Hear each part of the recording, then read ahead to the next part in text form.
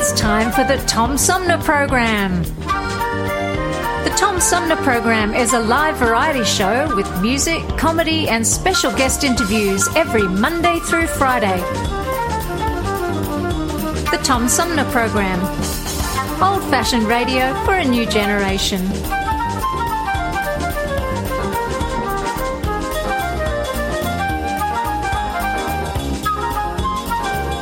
Our theme music is Fruit of the Louvre, provided by flick composer-producer Howard Eddy.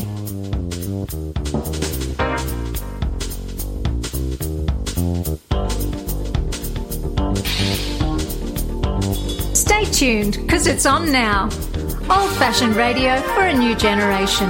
The Tom Sumner Program. Have you lost your job and your healthcare coverage due to COVID-19? You're not alone, and Genesee Health Plan can help. I called and they provided healthcare enrollment over the phone with Medicaid, healthcare.gov, and Genesee Health Plan. They made sure I had access to doctor visits, my prescriptions, and more. Getting healthcare coverage can be confusing. You don't have to do it alone. Get help with GHP. Call 844-232-7740 or go to GeneseeHealthPlan.org. We're in this together, and together we'll get through Right now, it. the COVID-19 vaccines are available to millions of Americans, and soon they will be available to everyone. This vaccine means hope. It will protect you and those you love from this dangerous and deadly disease. I want to go back to work, and I want to be able to move around. To visit with Michelle's mom, to hug her and see her on her birthday. You know what I'm really looking forward to is going to opening day in Texas Ranger Stadium with a full stadium. We've lost enough people, and we've suffered enough damage. In order to get rid of this pandemic, it's important for our fellow citizens to get vaccinated. I'm getting vaccinated because we want this pandemic to end as soon as possible. So we urge you to get vaccinated when it's available to you. So roll up your sleeve and do your part. This is our shot. Now it's up to you. Hi, I'm U.S. Senator Debbie Stabenow, and I'm listening to the Tom Sumner Show. Hey, good morning, everybody. Welcome to this Friday edition of the Tom Sumner Program. We're going to kick the weekend off a little early with a couple of very interesting interviews during today's edition of the show. The third half of our 3-hour tour, or at 11 o'clock, we're going to talk with a film historian about a phenomenal filmmaker, actually. Otto Preminger, The Man Who Would Be King, is the name of the book by Foster Hirsch, and Foster will join me during that third half of our 3-hour tour. In the middle, we got back-to-back interviews, starting with Lily Anderson, author of a book that may be burgeoning a new category of fiction called New Adult. The book is The Throwback List. We'll talk with Lily about that, and we'll follow that up with a conversation of the host of a humorous countdown music show on Access TV called The Top 10 Revealed. They've just started their new season, and host Katie Darrell will be joining me during the second hour to talk about their show, which the new season got underway starting just this past Halloween. And we're starting the show out where this is going to be a little heavy. A lot of it's over my head, but we're going to talk about universalism with poet and philosopher Nicholas Hagger, author of a new book called The Selected Letters. So we'll have that going, and of course, as always, some comedy and music as well on today's edition of the Tom Sumner Program, wrapping up this first couple of days of November, and we got past Halloween, and we're on our way to the holiday season. A lot of cool stuff coming up, so stay tuned.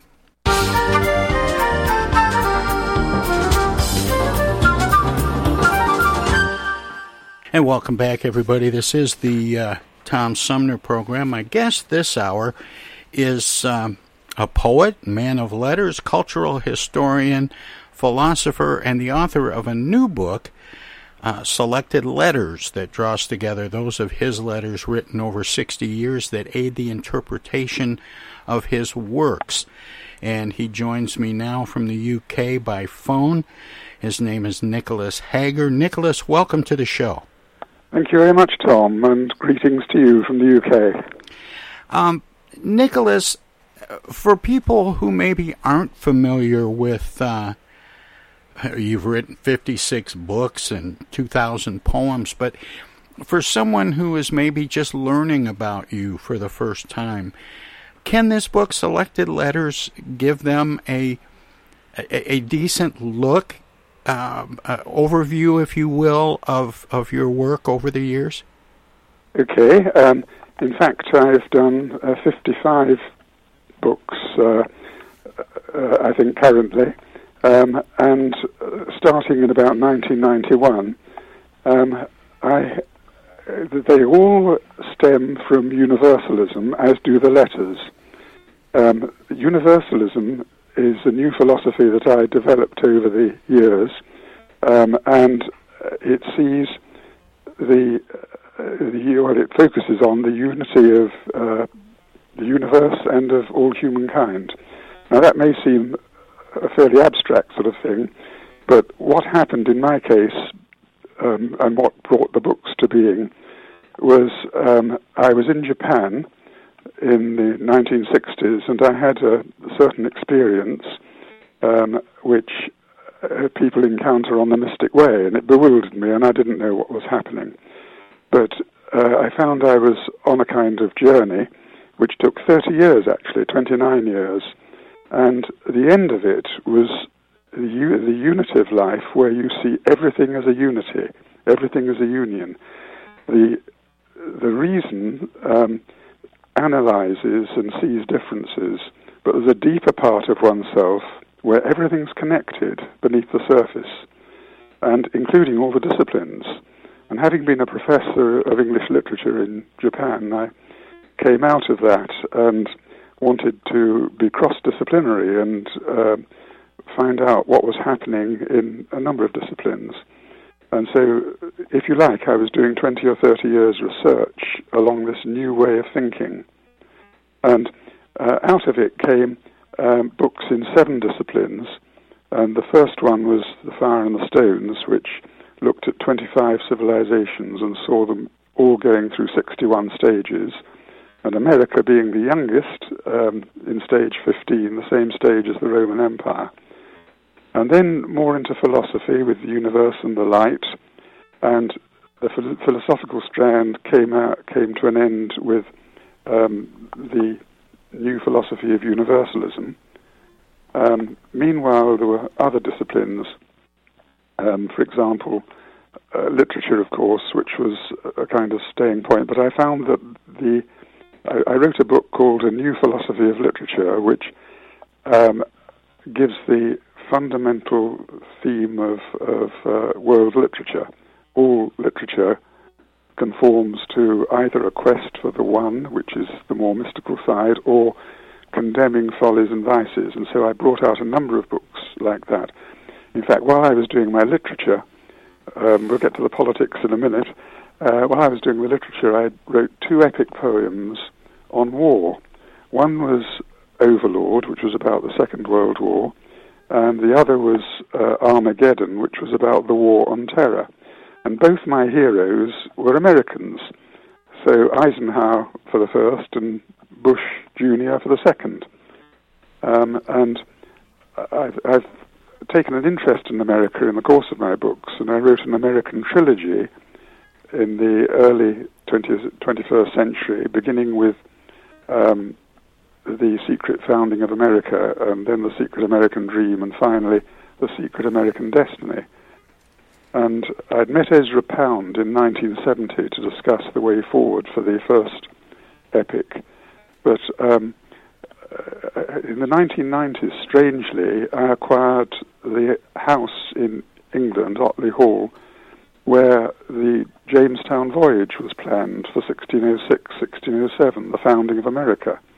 And one of the letters is to President Clinton suggesting that the 400th anniversary should be based on 1606, 1607, and that's what happened 10 years later in 2007. And then international politics and statecraft has been a thread, and through my 2 epics on war, I concluded that nation-states are never far from war. The more you beat the drum for your nation, the more likely there's going to be a war.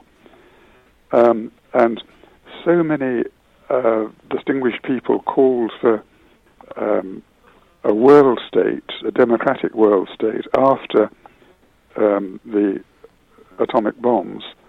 I mean, at that time in 1945, it was Truman, and it was Einstein, it was Churchill, Eisenhower, Gandhi, Russell, J.F. Kennedy, and Gorbachev.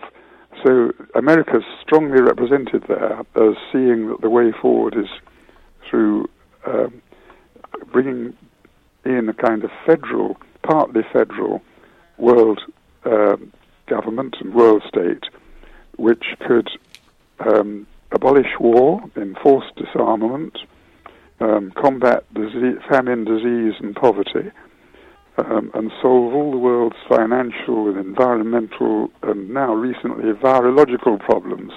So we could do with something like that now that the virus, COVID, has rampaged across the world. And right now there's a meeting about climate change, and it's sort of what the world is lacking is real energy and money at the top, bringing everybody together to get these things done. And possibly President Biden sees himself as advancing that. Who knows?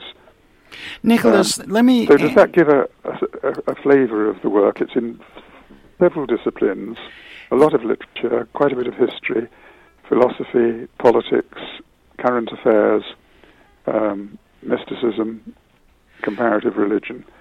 Let me see if I can pull a couple of things out of that. I wish my introduction had done you justice, because I didn't mention that you taught at Tokyo University or that you had studied Islamic and Oriental philosophy, but you said something early on, Nicholas, that I wanted to pick up on, because I've asked a lot of religious scholars this question. You said that there's a common thread that runs through all of the philosophies, or something to that effect. And I've asked religious scholars if there are certain issues all I can do is tell you about my journey and how the books developed out of it, but I do think it's universal. And what happened to me in Japan was I had the first experience, or kind of awakening to experiencing the inner light, or the light. And 6 years later, in 1971, I had a full experience of illumination. And Pascal had this in 1654, and he regarded it as so important that he sewed the date that it happened into the lining of his doublet, and he actually wore it as a kind of in remembrance of it. The mystic way takes you through illumination. Well, first of all, it's awakening, and then it's purgation, and then illumination, and there are dark nights in it, and eventually to this unity of living where every moment of the day you're just aware of the unity of everything instinctively. You don't have to try, it's just there. And this happened to me. I didn't really seek it. And sort of several people are present extremely interested in that. I've been asked to contribute to a book that's coming out with a number of professors and others. And so that's semi-religious. Now, I happened to get my first job in Iraq, which was a backwater, in 1961. I didn't know that it was going to be the center of everything in sort of the 1990s and after 9/11. And so I saw Islam at first hand there, and then in Japan, Buddhism. And one of my pupils was Emperor Hirohito's second son, and I taught him world history for about 3.5 years, and learned quite a bit from him about the imperial religion of Shinto and so on. And somehow or other, having travelled a lot, I've assembled from all religions, and in universalism, all religions are one. I say this carefully, but there's a kind of common experience of the light. It's like climbing a mountain. There are various paths up the mountain, and there's a sun at the top. It's just one sun that you see. More about universalism with poet, historian, and philosopher Nicholas Hagger. Straight ahead. Hello out there, everybody. It's me, Tigger. T-I-G-G-R. That spells Tigger. And don't forget to remember to listen to Tom Sumner program on account of because he's so bouncy. I'm Julie Lopez with Crime Stoppers. Have you ever wondered what to do if you have information about a crime or the whereabouts of a felony fugitive and you want the police to know but you need to remain anonymous? Well, here's what you can do. You can go to p3tips.com or download the mobile app. You can go to Crime Stoppers of Flint and Genesee County's Facebook page and click on the Leave an Anonymous Tip tab, or you can call 1-800-422-JAIL. All methods are anonymous, and if your help leads to a felony arrest, you may be eligible for a cash reward. Remember, your voice matters. Our lives have been turned upside down by COVID-19. When a vaccine becomes available, it's critical that all of us get it. What we do as individuals will impact everyone's health, including those who can't get the vaccine. We won't get through this unless everyone takes part. Now is the time to get up to date on all recommended vaccines for both kids and adults. Experts say it's more important than ever for everyone to get their flu vaccine this year. And if you're older, you should get both the flu and pneumonia vaccines, since both illnesses can make COVID-19 even worse. Vaccines are available at a lot of convenient places, so be an example for friends and loved ones and encourage them to get vaccinated too. We all want to reunite, travel, and get back to school and work.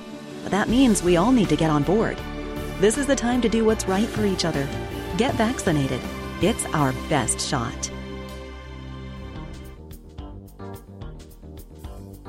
Hey, this is Tom from the Tom Sumner Program. Catch me and a gaggle of great guests weekdays on Our Voices Radio, WFOVLP 92.1 FM.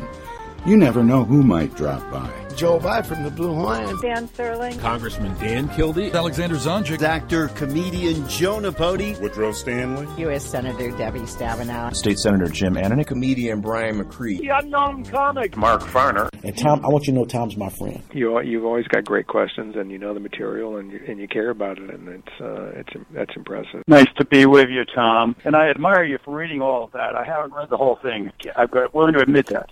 Hey, Tom, this is my favorite interview always. It's like having coffee at the kitchen table with you. Tune in Monday through Friday from 9 to 12 right here on 92.1 of a kind, and check out our website at TomSumnerProgram.com.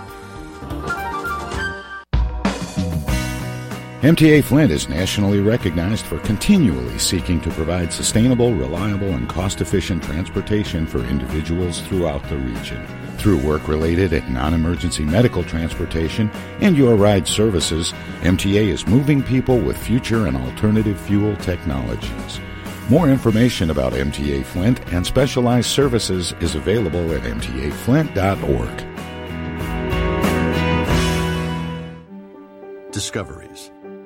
They happen when we least expect them, in places we thought we knew.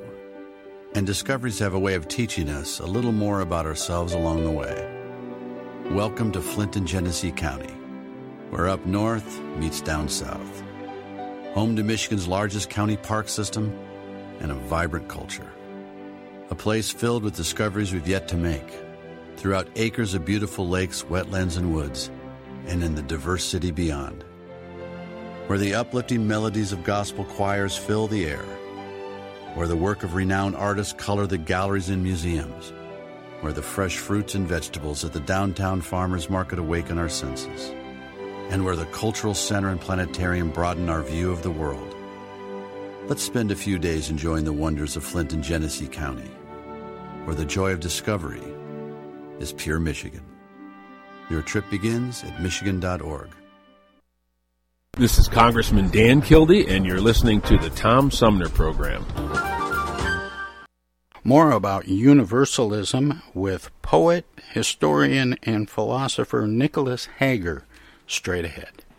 How did the light come to you? You said you didn't seek it, but it came to you, and how did that happen? Did it happen during a time of study, or was there sake involved? I was working quite hard, but it was a kind of center shift that was happening from my rational social ego to my deeper core, and there were various dreams, and I put quite a bit of it in a long poem I was writing at the time, The Silence, and that is really part 3 of The Silence, which is about 1,400 and something lines,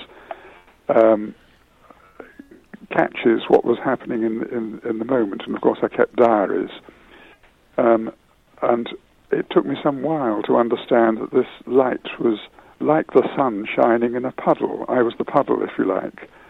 So the light wasn't from me, it was from outside, behind closed eyes.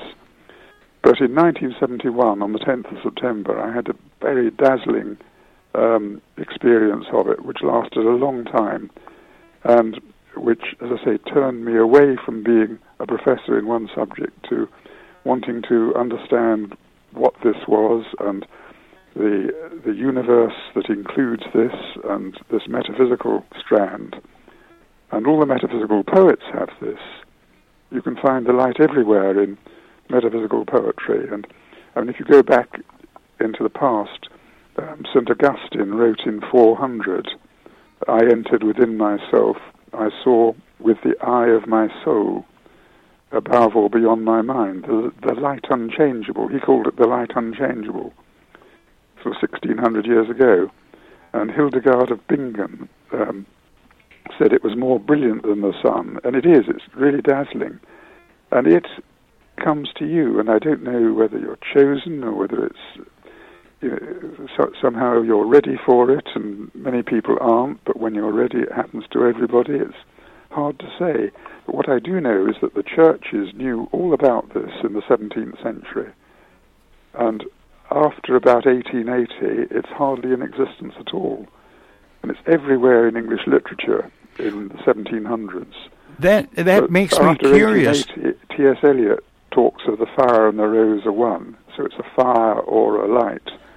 But there's just that one reference, really, in 20th century literature. You know, we've turned secular.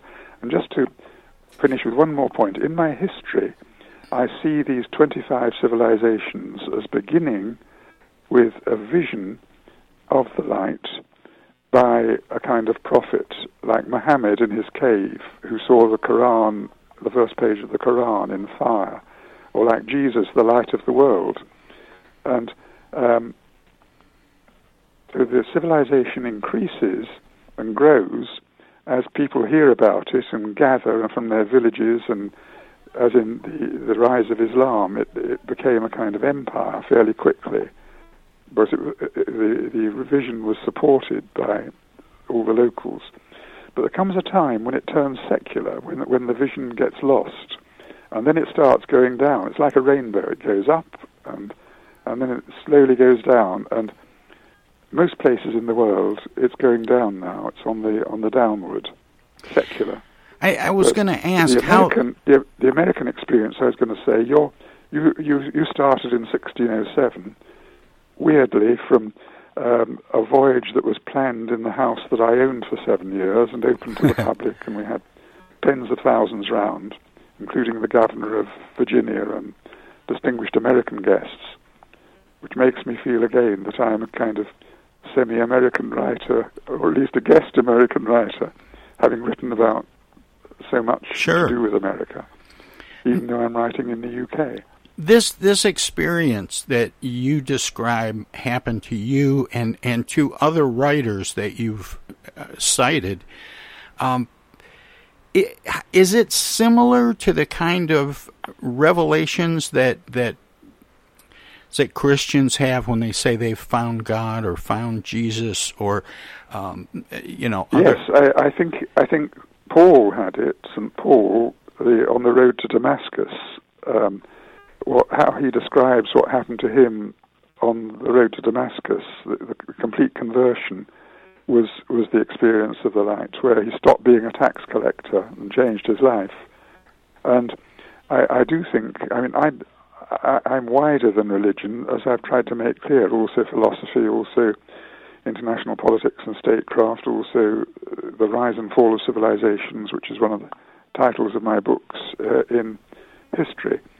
So I'm trying to understand the truth and what's going on. And because I've sought the truth, the letters that we're getting back to eventually reflect this search for the truth. So the letters weren't written with a view to their being published. They were written about my books. The publisher wrote and asked about this book, and so the letter's there, and it throws light on that particular book. These letters... doesn't know me yet. There's a website, and if I may just mention that, it's www.Nicholas, that's Nicholas, Hagger, HAGGER.com. And there's a lot about it, and all the covers are up there, and it's a lot to take in one go. But nevertheless, if you look in the time of the Renaissance, Michelangelo and Leonardo weren't just painters or sculptors.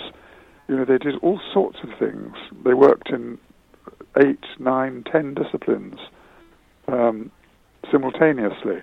Leonardo was quite a scientist who made scientific discoveries, along with doing other things. And the civilization used to have this ability to move between disciplines. It all got so specialized today that's been lost. And I've tried to supply that gap and be a kind of everything person, a universalist who is interested in everything and sees everything in the universe and tries to show what the pattern is and the truth of what's happening out there, and also humankind, which is why it would be good to have a federal world government. As I see it, there would be a lower house which would be based initially in the UN General Assembly and would eventually take over from the UN, and there would be a world Senate, and there would be an elected world president, and America would set it up as being the youngest living civilization with the world authority to do so, and the clout, if Russia and China can be sorted out. And in my books, The World Government, World State, and World Constitution, I've set out all the constituencies, and there are 850 seats for an election, and the exact number of senators, and again what their constituencies would be. So I would dearly like to go to the UN and have a session at the UN General Assembly and say this to those there, to see if they will vote it in. But I doubt it. The world's not ready for that yet. But this is the future. There are churches in the U.S. That bear the name Universalist. Is there any connection or similarity between Universalist philosophers and the practicers of a Universalist religion? Yes, not really. Universalist Christians sort of have a global context for their Christianity, but the philosophy that I've come up with and have developed over the years is wider than that, and it's not attached to any one religion, and it's more of a philosophy. It looks back to the pre-Socratic Greeks, to Anaximander of Miletus and others, who were actually stunningly right in how the universe was created. And I've looked to see why we're here and what the human destiny is and what civilizations are progressing towards. And this is a much wider... Do you see what I'm trying to say? Yeah, there was a man following just after World War II that started a movement referring to himself as the first world citizen. Do you remember that, or did that make it... Where was that? Well, what happened was there was a meeting of world leaders in, I want to say, in Paris, following World War II, and and a guy, and what happened is they established a part of Paris that was considered its own separate autonomous place, that there was no citizenship there. Yes. And there was a man, an American, who'd been an Air Force pilot. I'm with you now. Yes, I understand. And I'm trying to remember his name, Nicholas, and I can't. But he started a movement. He became, through some legal, actually kind of flukes, really, he became a citizen of no particular country. That's right. And it was Socrates, the early Greek, who said that he was a citizen of the world. He was a citizen of Athens, and he was a citizen of Greece, and a citizen of the world. And ever since Socrates said that, there's been this school of thought that you're a citizen of the world. And in 2015, I actually brought in a world state. It's really, really strange. I was written to by Igor Kondrashin, who is a Russian, who is the leading light in the World Philosophical Forum, which is parallel to the World Economic Forum, where Schwab, that's Klaus Schwab, the leader, has sort of based the Great Reset, which everybody's talking about at present. So it's affiliated to that. And he asked me if I would chair the Constitutional Convention to bring in the universal state of the earth. And there were about 50 or 60 international philosophers meeting about a mile away from Plato's Academy in Athens, the ruins of the Academy. And that was what appealed to me, having read Plato at school and in the Greek, and knowing what he said about the philosopher kings need to run the world. I was being asked to set up a new world state, which did get set up. There will be plaques and so on in the future. Not many people have heard of it, and I was only doing it as an interim thing. It wasn't democratic. It was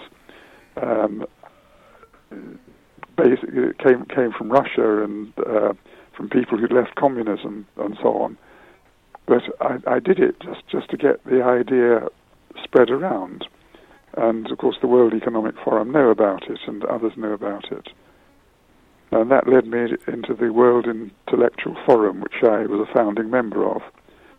So these groups exist, all of which, certainly the universal state of the earth has its passport, and it's trying to get that recognized at airports. It's early days yet. Yeah, and will that grow into an embryonic world state? Who knows? Who knows? The man I'm thinking of actually ended up recruiting 10, if not tens of thousands of followers, and he opened an office in the eastern part of the U.S. I'm thinking somewhere in Maine or Massachusetts, but he was issuing passports to people. He actually managed to travel a little on his own. And that's exactly what the universal state of the earth, which I had a hand in setting up, is also doing. This idea has been around for quite a while, and I think it was given a huge impetus by the atomic bombs, and people from Einstein to President Truman himself, I think, was quite aghast at it all and wanted to sort of do something that cemented world peace in the future. And of course, the UN was set up after that. The UN came out of it. Is there set up by the Rockefellers, basically, because it was their land and they staffed a lot of the original UN. Is there growth in this idea or this universalist movement, or is it being blocked? Well, I mentioned some names of people who called for a world state, and the way it stands at present, I'm the only author that I know of who's actually advocating this, which is why I got invited to Athens by the World Philosophical Forum. And it has the idea has surged as it did after the war, as you were describing, and then dropped back, and I'm keeping it going and handing it on to a new generation. But I was invited to Russia a couple of years ago, and made a public speech to 300 selected people, including a lot of military people in uniform, about a mile from the Kremlin. And various advisors of President Putin came forward, and President Putin wasn't there because he was meeting Kim in Vladivostok, but I was asked to write things down and write a letter to President Putin and so on. And so there is interest, even from Russia, there's interest in this idea. And I've always said for many years that what Einstein should have done is to have got himself to have a meeting with Hitler and to have said, don't do it, basically, and saved 70 million people being killed in the Second World War. Don't invade Poland. And I was awarded the Goosey Peace Prize in 2016, so as a peace laureate, I'm very conscious that I want to hand on a peaceful world to my children and grandchildren, and everybody's grandchildren. And anything that can be done to promote peace in what has been a difficult time and what looks like becoming a difficult time. We don't know about COVID and how this was caused. We know that it doesn't seem to be natural. We know that it doesn't seem to be a lab leak. So that leaves a more sinister possibility. We know that China now has hypersonic missiles which can fly at 3,850 miles per hour, which is a terrific speed, 5 times the speed of sound. And we know that America is up against it. We know that China, with its Belt and Road Initiative, is now in 140 countries circling the West. We know that the West has basically 1 billion of the world's population supporting it. And we know that China is locking countries into their Belt and Road Initiative of infrastructure, 6.9 billion. So there are 7.9 billion alive right now, and those looking to China are far more than those looking to the West. The West is up against it, and something must be done to preserve the peace. I read in today's paper that China has decided to quadruple its nuclear arsenal.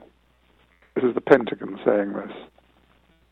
So all of a sudden we're having China trying to get as many nuclear weapons as the US over a period of time. So we're back to an arms race. Now is not a time when we can think, oh, we don't worry about peace, we've done all that, let's do other things. And we've just got to be very wary as to what's going on. Well, Nicholas, I've been trying to think of that man's name. I interviewed a filmmaker who had just recently done a film about the guy. I think we did that interview about a year ago. And I just cannot remember his name. And it haunts me that I can't. Nicholas, as you mentioned earlier when you were talking about your website, that sounds like a good place for people to go, as we're almost out of time, and I always give guests an opportunity to let listeners know where they can find out more about what we've been talking about. And you cautioned then that there's a lot of material there, and might take more than just a single go to do any kind of a deep dive. I'd be delighted to come back when you're ready. I should say that my next book, just finished, which will be out in 10 months' time, is The Fall of the West, and I won't say any more than that. The Fall of the West. Oh, we absolutely... It's a provocative title. Yeah, that doesn't indeed. mean to say that I necessarily believe the West can fall, but in view of the comments I was making just now, you can put two and two together. Fair enough. Nicholas, this is fascinating, and I feel like we could talk about this for hours, but unfortunately we're out of time. Do you want to share that website again, please? Yes, thank you very much. So it's www.nicholas, Nicholas, Hagger, Hagger.com. Well, Nicholas, this is fascinating, and thank you so much for sharing this time with me and the listeners, and keep up the good work. Well, thank you, Tom, and I've enjoyed talking to you, and best wishes to everybody who's listening. Take care. It was Nicholas Hagger, and the book is called Selected Letters. We'll have more of the Tom Sumner program.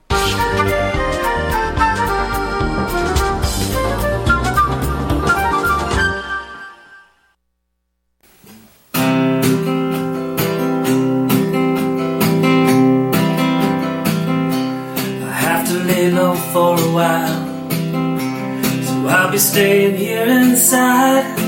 It's too dangerous out in the world. I'll see you on the other side.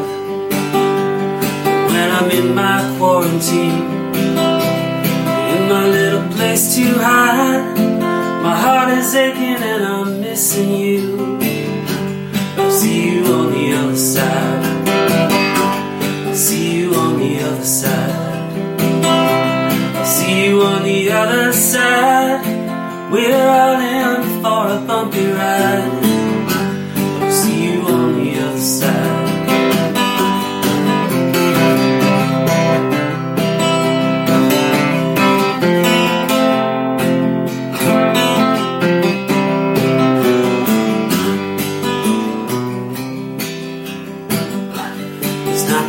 Without you here, I hold on to this phone so tight, and I'll whisper you a goodnight kiss.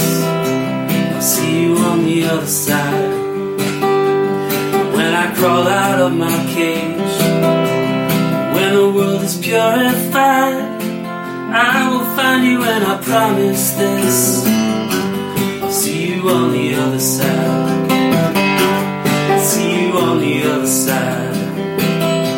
I'll see you on the other side, and I'll meet you with arms open wide. I'll see you on the other side. I'll see you on the other side. I'll see you on the other side, and I'll meet you with arms open wide. I'll see you on the other side.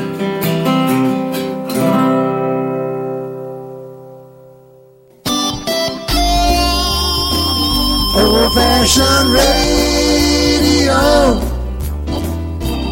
for a new generation. The Tom Sumner Program.com. The Tom Sumner Program.com. The Tom Sumner Program.com.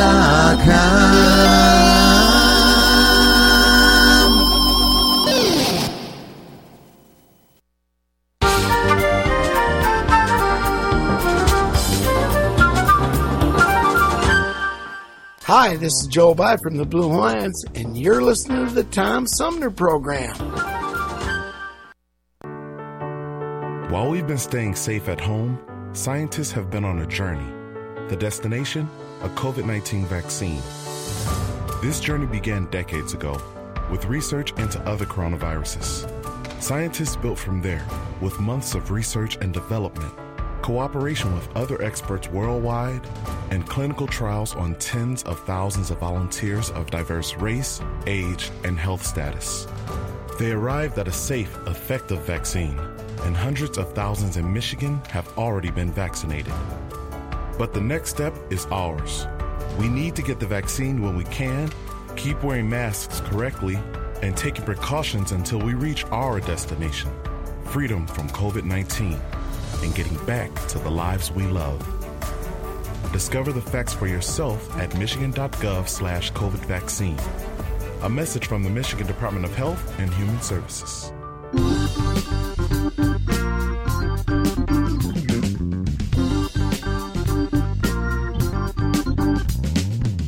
Start your weekend early with the Tom Sumner program every Friday live at 11. We turn the spotlight on the world of arts and entertainment featuring artists from music, TV, and the movies. Catch everything from the rich local talent pool in and around Flint and Genesee County to up-and-coming stars of stage and screen, plus legends from New York and Hollywood. Hi, this is Greg Nagy. Hey, this is Harper. Hi, this is Joe By from the Blue Hawaiians. Hi, this is Alexander Zonjic. Hi, this is Mark Farner. This is Maurice Davis. Hi, this is Rochelle Ray. Hi there, folks. This is Sweet Willie T. Hey, this is Steve from the Nashville office. I'm Gwen Pennyman Hemphill. Start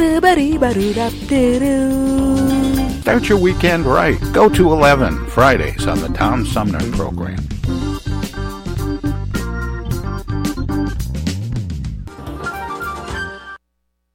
Those hands, no matter whose they are, can spread the germs of many common diseases. That's why I want you to realize how important it is to keep hands clean, to wash them regularly and always before meals with Lifebuoy, which not only removes dirt, but helps to remove germs. Teach the children this habit. Form it yourself. Always use Lifebuoy for hands and face as well as the bath. America, your children have an amazing superpower. That's right. They can help save lives by simply washing their hands. Just 20 seconds of thorough hand washing after they've coughed or sneezed or been outside can help fight against the dastardly spread of germs. Armed with only soap and water and hands, your superhero can protect you, your family, and everyone out there in America land. Amazing! Find out more at coronavirus.gov. A message from the CDC and the Ad Council.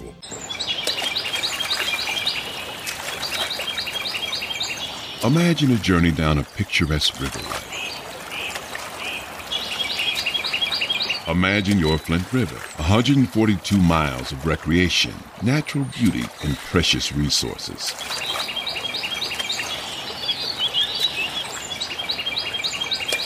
The Flint River is a vital resource that is available for all to use and enjoy. The river and its ecosystem provide unlimited recreational opportunities and natural beauty while supporting wildlife in a vibrant landscape.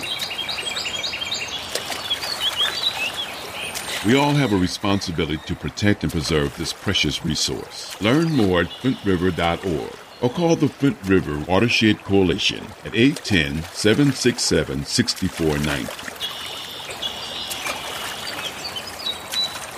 The Tom Sumner Program.com.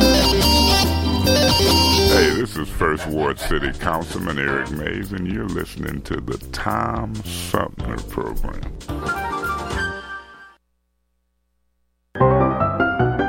Welcome to this presentation of the Comedy Spotlight on the Tom Sumner Program.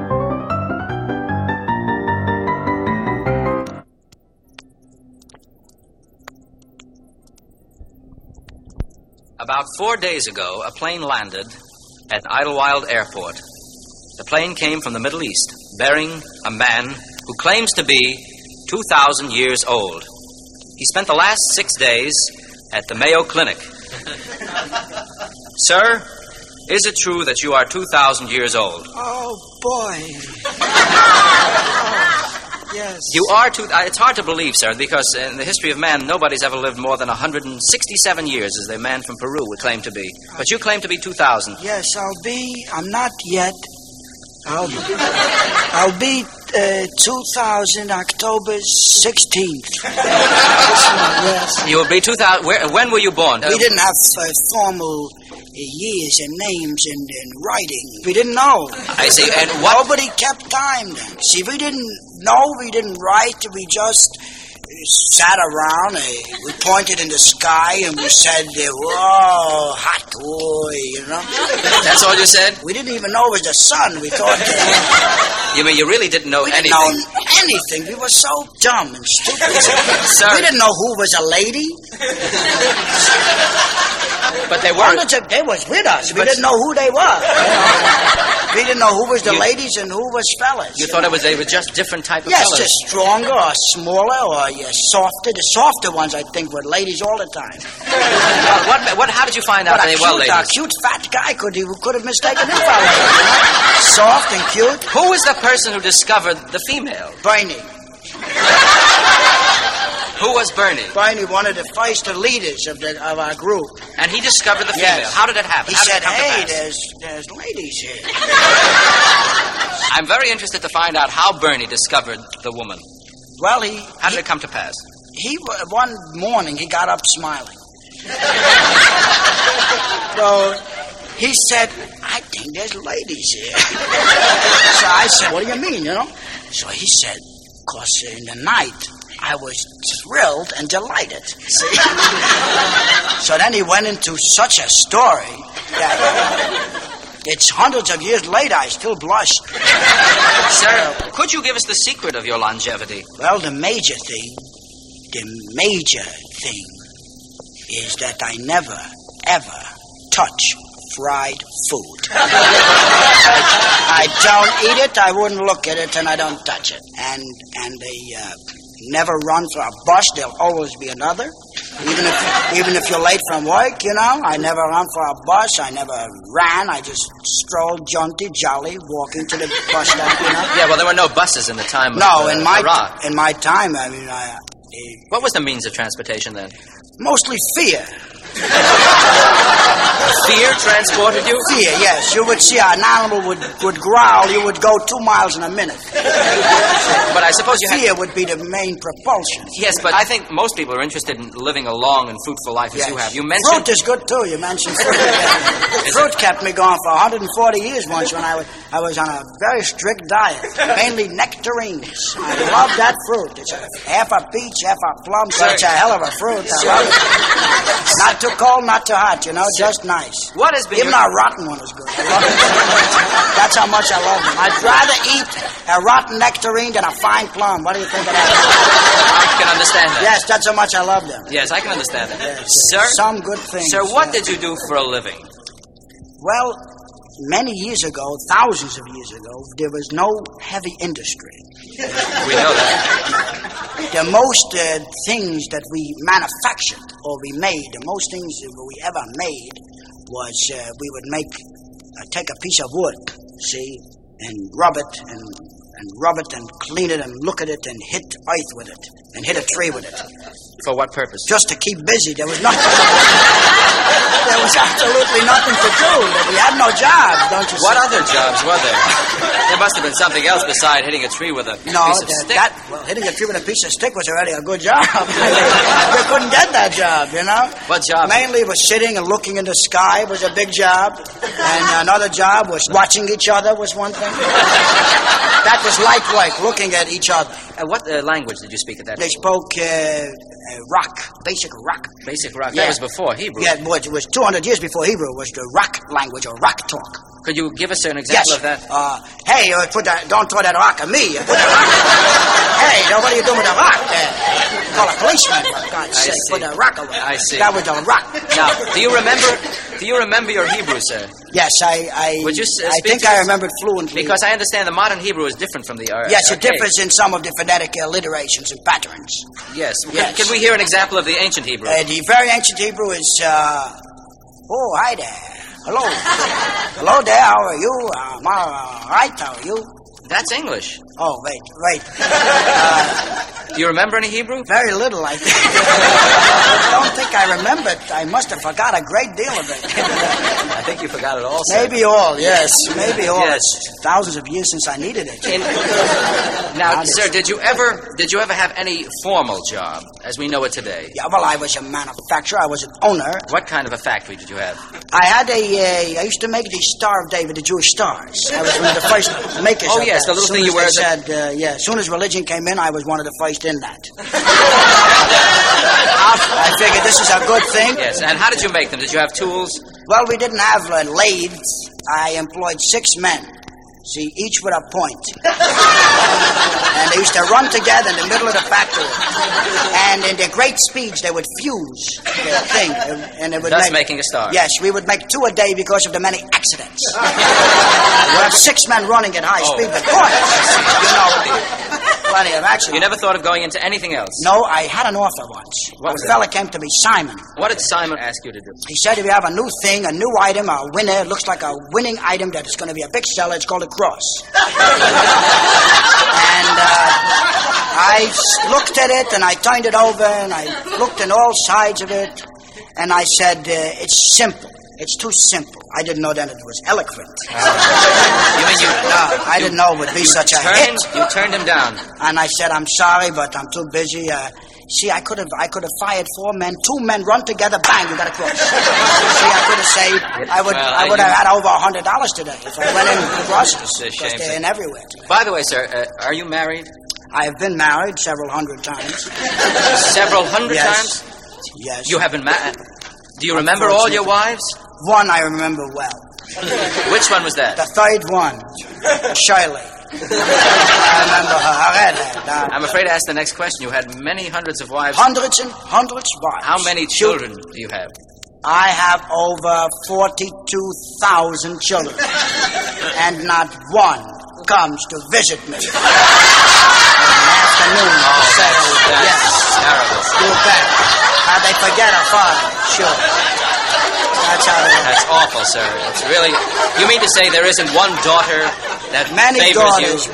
but they, you know how they are. Children, good luck to them. Let them go. And be I don't want, listen, let them be happy. As long as they're happy, I don't care. But they could send a note and write how you pop, how you doing, pop, you know.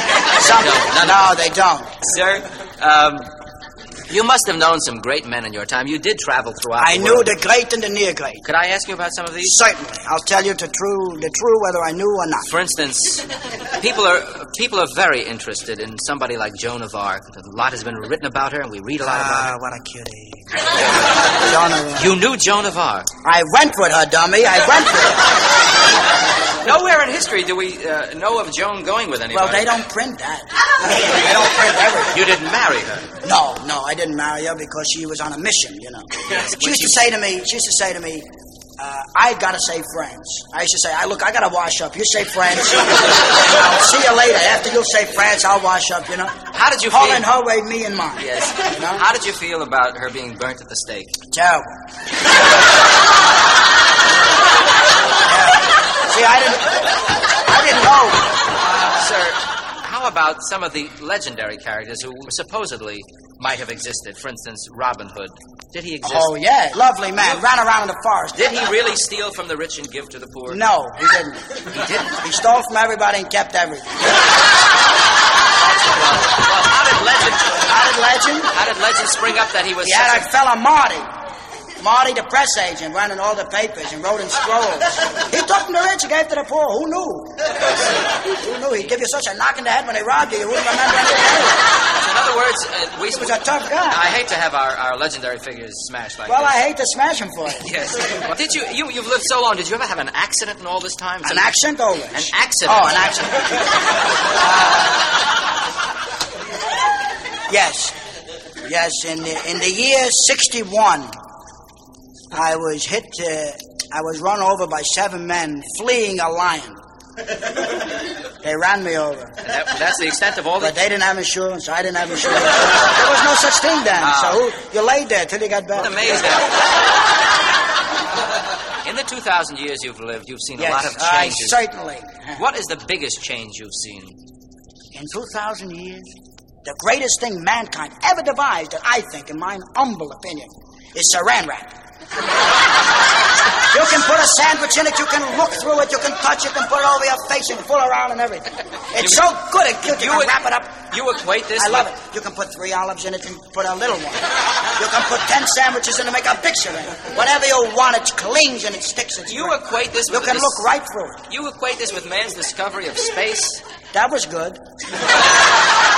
That was good. That was a good thing. Well, sir, we don't have too much more time, but... This was another Comedy Spotlight on the Tom Sumner Program.